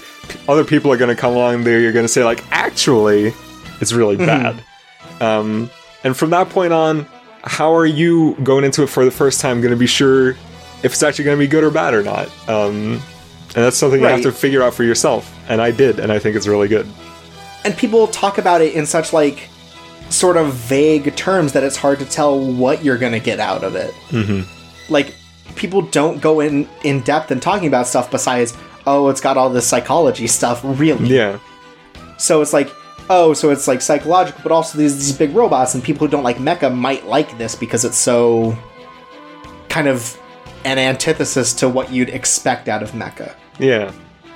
And then you also get, there's the psychology thing, and people will go, oh, it's smart. And then people will respond to that with, actually, it's not smart, which means the show is bad. I mean, I don't know if you can guess this, but that's a paraphrase. But the thing is, right, even without that, even if the psychology stuff was bad, it still has good action, good character work, it's immaculately directed. Even without that, it's a good show. And I also think the psychology stuff is pretty good, so on the whole, that adds up to a really good show, I think. I'm so impressed by it coming out in 1995 and looking as good as it does. Oh, yeah. There's so much animation to it that's, like, so tiny. And, like, the sort of shit that people would go to now is, like, it's inconsequential, but, like, it's really cool. Mm-hmm. Like, even in the first episode, you see all kinds of shit, like the like, you see some kind of smears as Misato, like, moves her car into gear and, like, right. Goes away. The explosion has so much impact with the car. You feel the weight of the car, and the car bounces as it drives. Like, there's so much attention to detail in movement and metalware, and, like, even the reflection coming off of Genji's stupid glasses, like... there's a part in the very beginning where they drop the bomb on the first angel. Yeah. And it's like, shockwave coming, and immediately after you can hear the screens go to static, and it reflects in Genji's sunglasses. Right. There's a ton like that in the series that's just like impressively animated for something made in 1995. Yeah, because you gotta remember too, 1995, Japan was deep into an economic recession. Mm-hmm. So getting, like, good anime made, I mean, we said earlier money doesn't matter, but going in, like, you do have an idea of what kind of expenditures you can make, and they probably weren't that much at the time. So, it's impressive that they still got so much out of it. Yeah, and, like, that, you do see a dip in that as the show goes on, but absolutely. there's still so much attention paid to tiny details. Mm-hmm. And it's really good. Yeah. Neon Genesis Evangelion, it's really good. And, like, even the psychology stuff, like, it's a little... It can sometimes be a little on the nose when Anno puts in his script, oh, it's like the oral stage. Like, yeah, I got it. You showed me a picture of Shinji suckling on the teat as a child. You didn't need to also tell me, oh, that's a psychology thing. But, like, the characters are very complicated in the way that they handle their relationships. And that's so big about it, is the way that they handle those relationships. Yes. Because as you learn more about their particular connections with their parents in particular, you understand why they're doing these sorts of, like, really stupid things. Even Misato, who's an adult. Yeah. Like, her crazy sexcapades with Kaji. Just in a desperate attempt to connect via pleasure. There's, like, there is so much to it that I also feel like coming into it, I didn't know a lot about what actually was going on. There's a little bit of, like, there's a little bit of, like, kind of stuff related to Oedipal kind of desires, like the desire to return to the womb and stuff like that. And people talk about the death drive and how all of these people want to die eventually. But it still feels a lot more nuanced than I think I would have expected, ultimately, like how it deals with the characters. Like, it's not as direct as I think people would make it out for you to believe. Mm-hmm. Asuka or Rei? Okay, that's the question everyone wants us to answer. I'm not going to answer that, and here's why, right? We've been over this before with ReZero. These characters are not made to be sexy. That's the point, right? They're super messed up, and they're children. And some of them aren't even real. Yeah.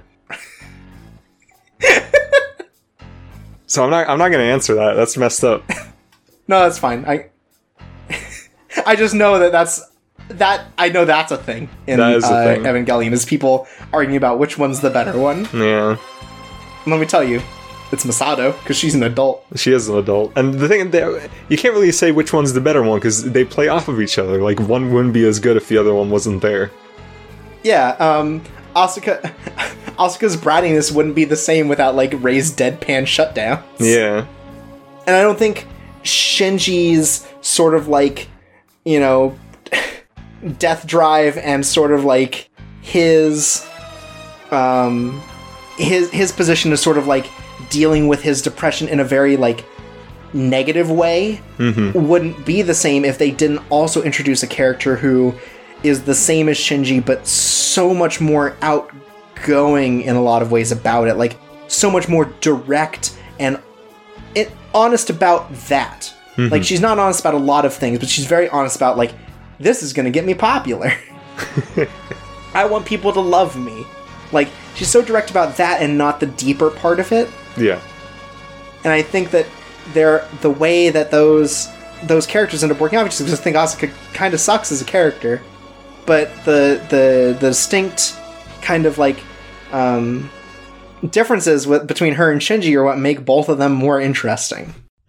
Asuka has good moments, but, like, God, she's a brat. Yeah, but she's supposed to be a brat. That's a character flaw. Right, no, yeah, it is a character flaw, but it's one of those ones that just goes like, Asuka, stop doing that. Yeah. But she, you know, it gets to a good place with her.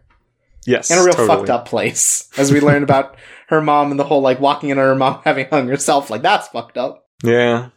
Well, you know, no one tells you you're going to have a good time going into Evangelion. That's for sure. Yeah, that's for sure. Unless they're lying to you, and that would be really mean. Right, that's rude. Yeah.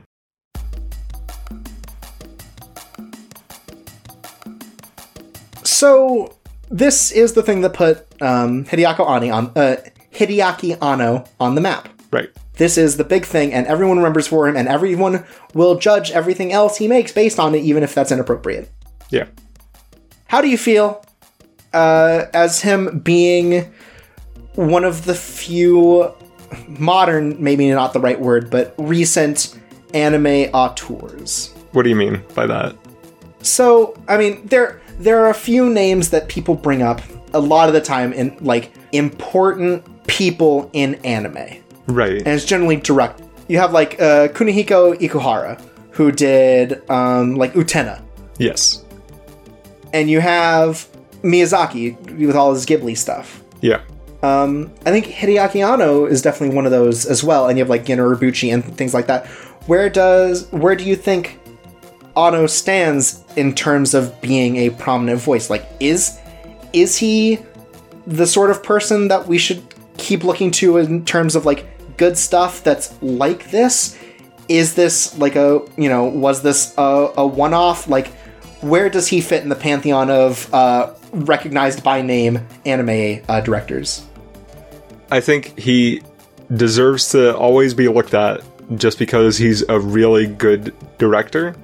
But I think as a creative voice who breaks the mold, he has disappeared largely. Because Rebuild isn't that interesting, and I mean, Shin Godzilla was cool, but it's not really that special. Like, he's not much of an auteur anymore, and if he is, he's not a very interesting one, I guess. He's too much influenced by outside influences for him to be, like, a genuinely super interesting creative individual anymore. Explain that in particular, like, his being affected by outside influences. I just want to hear you. What I mean by that is that he knew Neon Genesis Evangelion made a lot of money, and that's why he made the exact same thing again, and is planning on maybe doing it a third time. And I get it, right? Because he is the head of a huge studio, and there are people that depend on him, and he wants to make sure that those people aren't going to be in trouble. And then it makes sense to make more Evangelion stuff, because that's going to make money and that's going to make sure everybody's safe. But, like, this is not the career trajectory. If I'd seen Neon Genesis Evangelion when it came out, this is not the career trajectory I would have expected from him. Okay. So you think that sort of he hasn't done anything in recent to make that status worthwhile? It's not maybe the correct word, but... yeah, I guess so. Okay. I think that's just what happens when any creators, like, sort of out there unique creativity becomes a selling point. Like, this sort of thing happens a lot. And some creators are able to withstand that pressure, and others sort of let it seep into their work a little bit. And I definitely think for Anno, it's seeped into his work a lot. But we'll see. And it feels like Anno is like, he's not like, you know, someone who I think sacrifices in a lot of ways. Like, he doesn't make sacrifices for his vision. He always wants to present something exactly how he wants to, you know? Mm-hmm. And I think that shows up in his love of different media like Shin Godzilla and stuff. Yeah. But that doesn't mean that he's pushing genres forward. Yeah. So, I mean, he is still, I think, an important voice. People will still see a new thing he's doing and like, wow, look at this thing that Anno's doing. Like, the Animator Expo was pretty big. And I think, you know, he did that to help try to get kind of up-and-coming animators and new people to show off what they can do. And that was good. Mm-hmm. But that's a little hands-off at some point, you know? Right. Like, it's a good movement that he's making, but himself is not doing as much with that. Yeah. But here's hoping, you know, maybe he'll come back. Maybe this is just a slump, a very long 20-year slump. I mean, he should do whatever he wants to do. And if he doesn't want to, like, really roll up his sleeves and, like, do something different again, then honestly, that's fine. You know? He's left Evangelion to us, you know, he's definitely left one very strong series, you know, to be remembered by.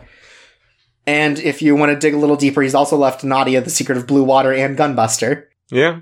He's also done work there as well. Yeah. I mean, it could have gone in a worse direction. He could be a lot more, like, actively antagonistic, like a Miyazaki. Yeah, that would, and also just making the same movie over and over again. Yeah, it feels like Anno, for being sort of as, like, coming off as, like, disgusted at his fans as he is. Mm-hmm.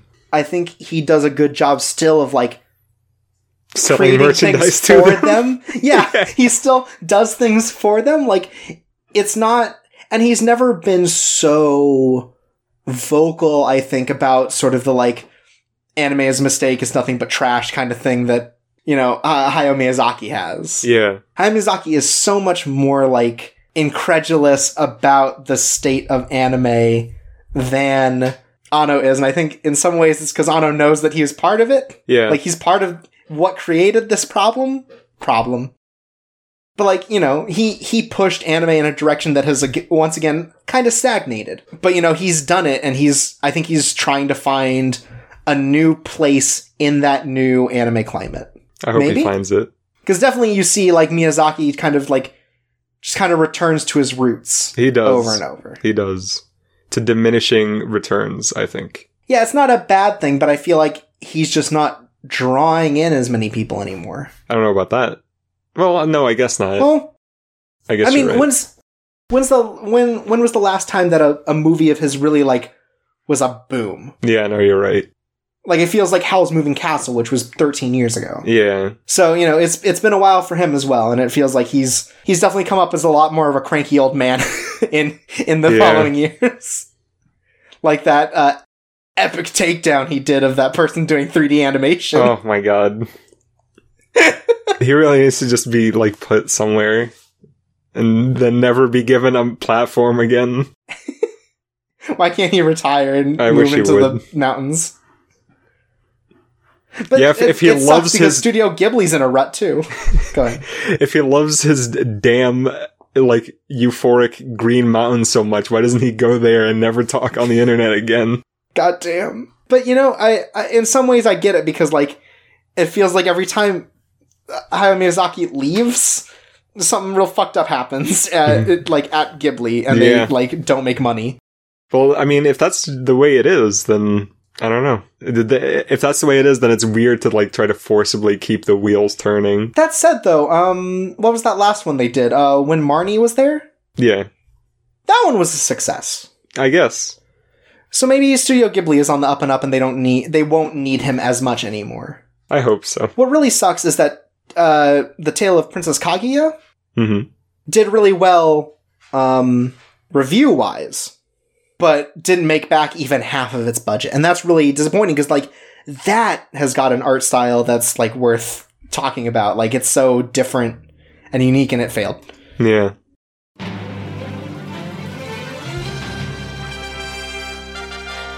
Alright, we've gotten a little off topic. One last thing I want to talk about with Evangelion. Okay. The future of the series. So, I believe at one point I had talked to you about this, that Hideaki Anno had talked about wanting to do Evangelion again after Rebuild. 3 build. So, let's be very optimistic. Yeah. Rebuild ends 2018. Okay. And it finishes the series. Right.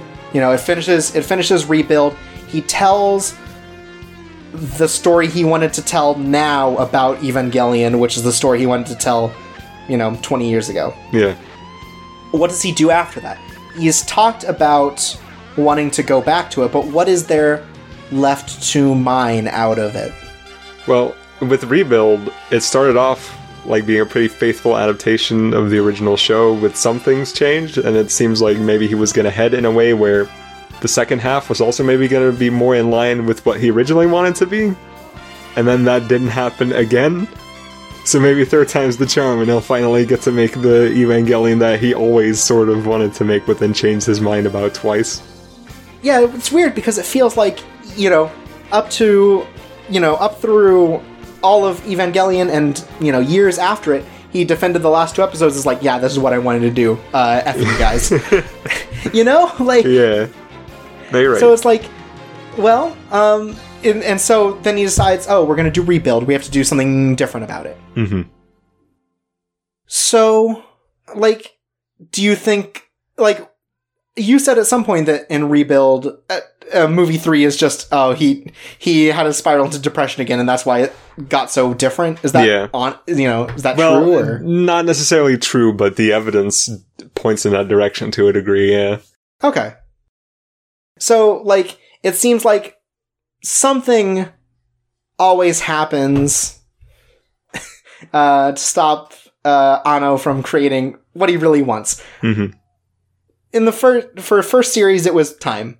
Time got in the way. Yeah. So he's like, I'm going to make these movies. These movies, I can take all the time I want.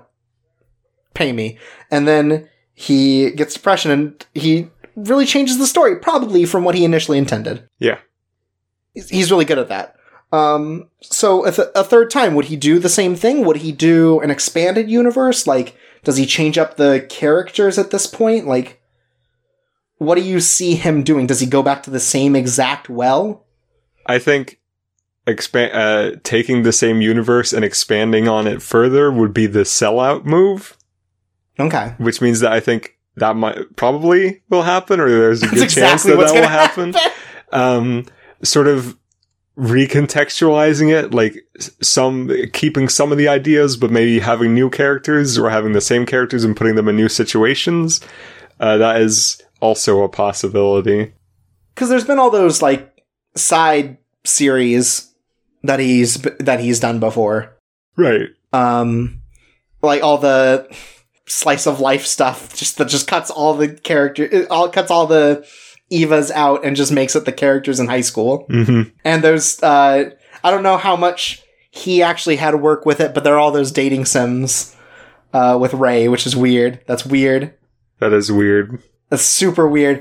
But it seems like if you don't get it the second time, what do you do the third time to...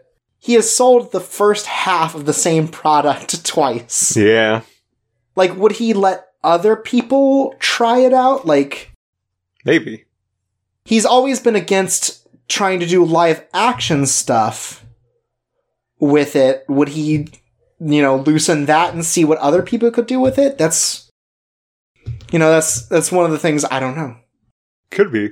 I read some stuff about it. It's he doesn't want to do a live action about it because these characters were built to be cartoons, mm-hmm. and you expect different things out of cartoons than real people. Right. Which I absolutely get. Yeah, totally. Yeah, I don't know if he'd be willing to hand off any of this to someone else, or if this is, kind of this is his baby. This is the sort of thing that he eventually will find the beautiful balance that, that puts Evangelion in the perfect state for him. Yeah. But also, he could hand it off at this point. He could do something else, anything else. Mm-hmm. So I don't know. He said he wants to do something with it, and he doesn't want Eva to die after Rebuild. Yeah. But the open-endedness of that is what makes it weird and kind of interesting. It's like what is left to do that you aren't just remilking the series again. And is there anything to grab from it, Well, you can force it into whatever mold you want. Like what I'm wondering is whatever he'll do is if it will actually be a good idea.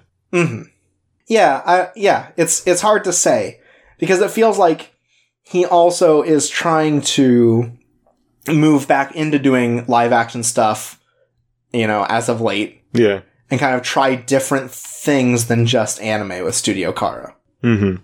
And I wonder what it would be like, let's say, if he did like a revival of Ultraman, which is a thing that he loves to bits and has talked about a lot. Like, Maybe. What would it look like to have him touch... Because when he touched Godzilla, a lot of people talked about how it's sort of the best Godzilla in a while, and it does at least some things different with the genre of, like, the kaiju. Right. So maybe he just needs to find something else that's going to push him over, like an Ultraman or a new live action series. There's just something to kind of find a new grounding. Yeah. Yeah, I don't know. I'm kind of happy with Evangelion as is. Yeah, it's cool. Yeah, I think it's a good series, and I think if you've ever at least considered looking into it, it's worth a shot. I can't guarantee you'll like it, because I definitely know that there are things in there that, like, would turn people off. Mm-hmm. In a bunch of different ways. It's so many things that it's hard to pin down if that's the sort of thing you'd like. Yeah. But I think if you've ever shown interest in it, it's worth looking into. Too bad it's not on Blu-ray. Well, too bad it's not on Blu-ray, and too bad the American rights for it are held up in, like, a secondary holding company. And the DVDs are out of print. Yeah, okay, so, at some point, ADV Films had the rights to Neon Genesis Evangelion. Yeah. They shut down, and Section 23 Films, which is a multimedia distributor that includes Sentai Filmworks, most importantly, and basically only, is that. They have a secondary one called Acer Holdings, which holds the license to some old ADV film stuff, which includes Neon Genesis Evangelion and Princess Tutu as the two, like, big ones that they have hold of. And they've just done nothing with it. Yeah. And I think that's really messed up because, like, there are already Japanese Blu-rays of it out there. Yeah. For the original series, for End of Evangelion. But just, there is no printing of Neon Genesis Evangelion out there. And I'm assuming that the rights that they're holding have also caused it to be, like, inaccessible for streaming. Mm-hmm. Yeah, because there's nowhere to stream it either. And my hope would be, now that, like, Amazon is getting into the anime game with their whole, like, channel and everything. Right. Like, yes, it sucks that it's a new thing hidden behind an already expensive service, but they also have some things on their service that, like, might have been thought to be stuck behind licensing hells, They have all kinds of old stuff. They have Appleseed. They have all the Satoshi Kon movies. They have the Makoto Shinkai stuff. Like, they have and they have so much money. They're kind of like Netflix, where it's just a huge conglomerate that can now get into streaming stuff. And I wonder if they would be able to buy the rights for whatever absurd amount of money or whatever they're probably asking for it is, and make that available for access. Because right now, literally the only way to get it in a way that's watchable in English is you have to pirate it. You have to pirate it. Yeah. And it's weird because the rebuild movies are just in the hands of Funny. Yeah, and, it just seems weird that, whatever holding company they have is just sitting on it, and I don't know what they're waiting for. Same was true with Standalone Complex for a while, too. Now it finally got released in English on Blu-ray, and they're bad releases. And apparently it sucks. Yeah. Yeah. And, Hulu has that at least for streaming. Somewhere has it. But it's so weird that Evangelion, as a thing, doesn't exist anywhere. Because I could tell you, if Hulu had it, as much as Hulu blows, they would make a lot of dollars if they had Evangelion behind it. Anime just needs its own equivalent of the Criterion Collection. There's so much stuff that is amazing that's not available anywhere. Neon Genesis Evangelion, Standalone Complex up until fairly recently, Trigun, Monster. Come on, man. Is Trigun not available through Funny? It might be on the website, I don't know, but it's not on Blu-ray. Oh, so a Blu-ray expansion. Yeah, that might be true. And that's weird because those discs definitely exist. Yeah. And it's really unfortunate that things like that end up getting stuck in sort of this rights limbo. Because, maybe Funny will be able to grab it because they have Rebuild. They were able to grab, Nichijou out of whatever hell was in there. Yeah. I don't know even what happened with that whole thing. But, the fact that these companies are looking to sort of fill in these holes in anime, it makes me hopeful that a release of this will exist one day. Yeah.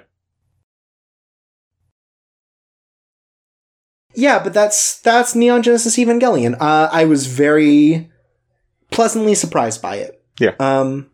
Really happy with the show, and I'm glad that this podcast has given me a chance to watch it. And I thought it still held up really well. For me, as someone new going into it, I didn't really know what to expect because of what I'd heard about it, and it was still, fascinating because it pushes boundaries that I feel even new anime sometimes fails to hit. Yeah. And it's very cool in that way. But that'll do it for this single-serving episode of Coco Disaster. Mm-hmm. Join us next time as we go into the new season and start to look at the shows that'll be coming out for spring. Yeah. I've been Chorpsaway. I've been Jordan.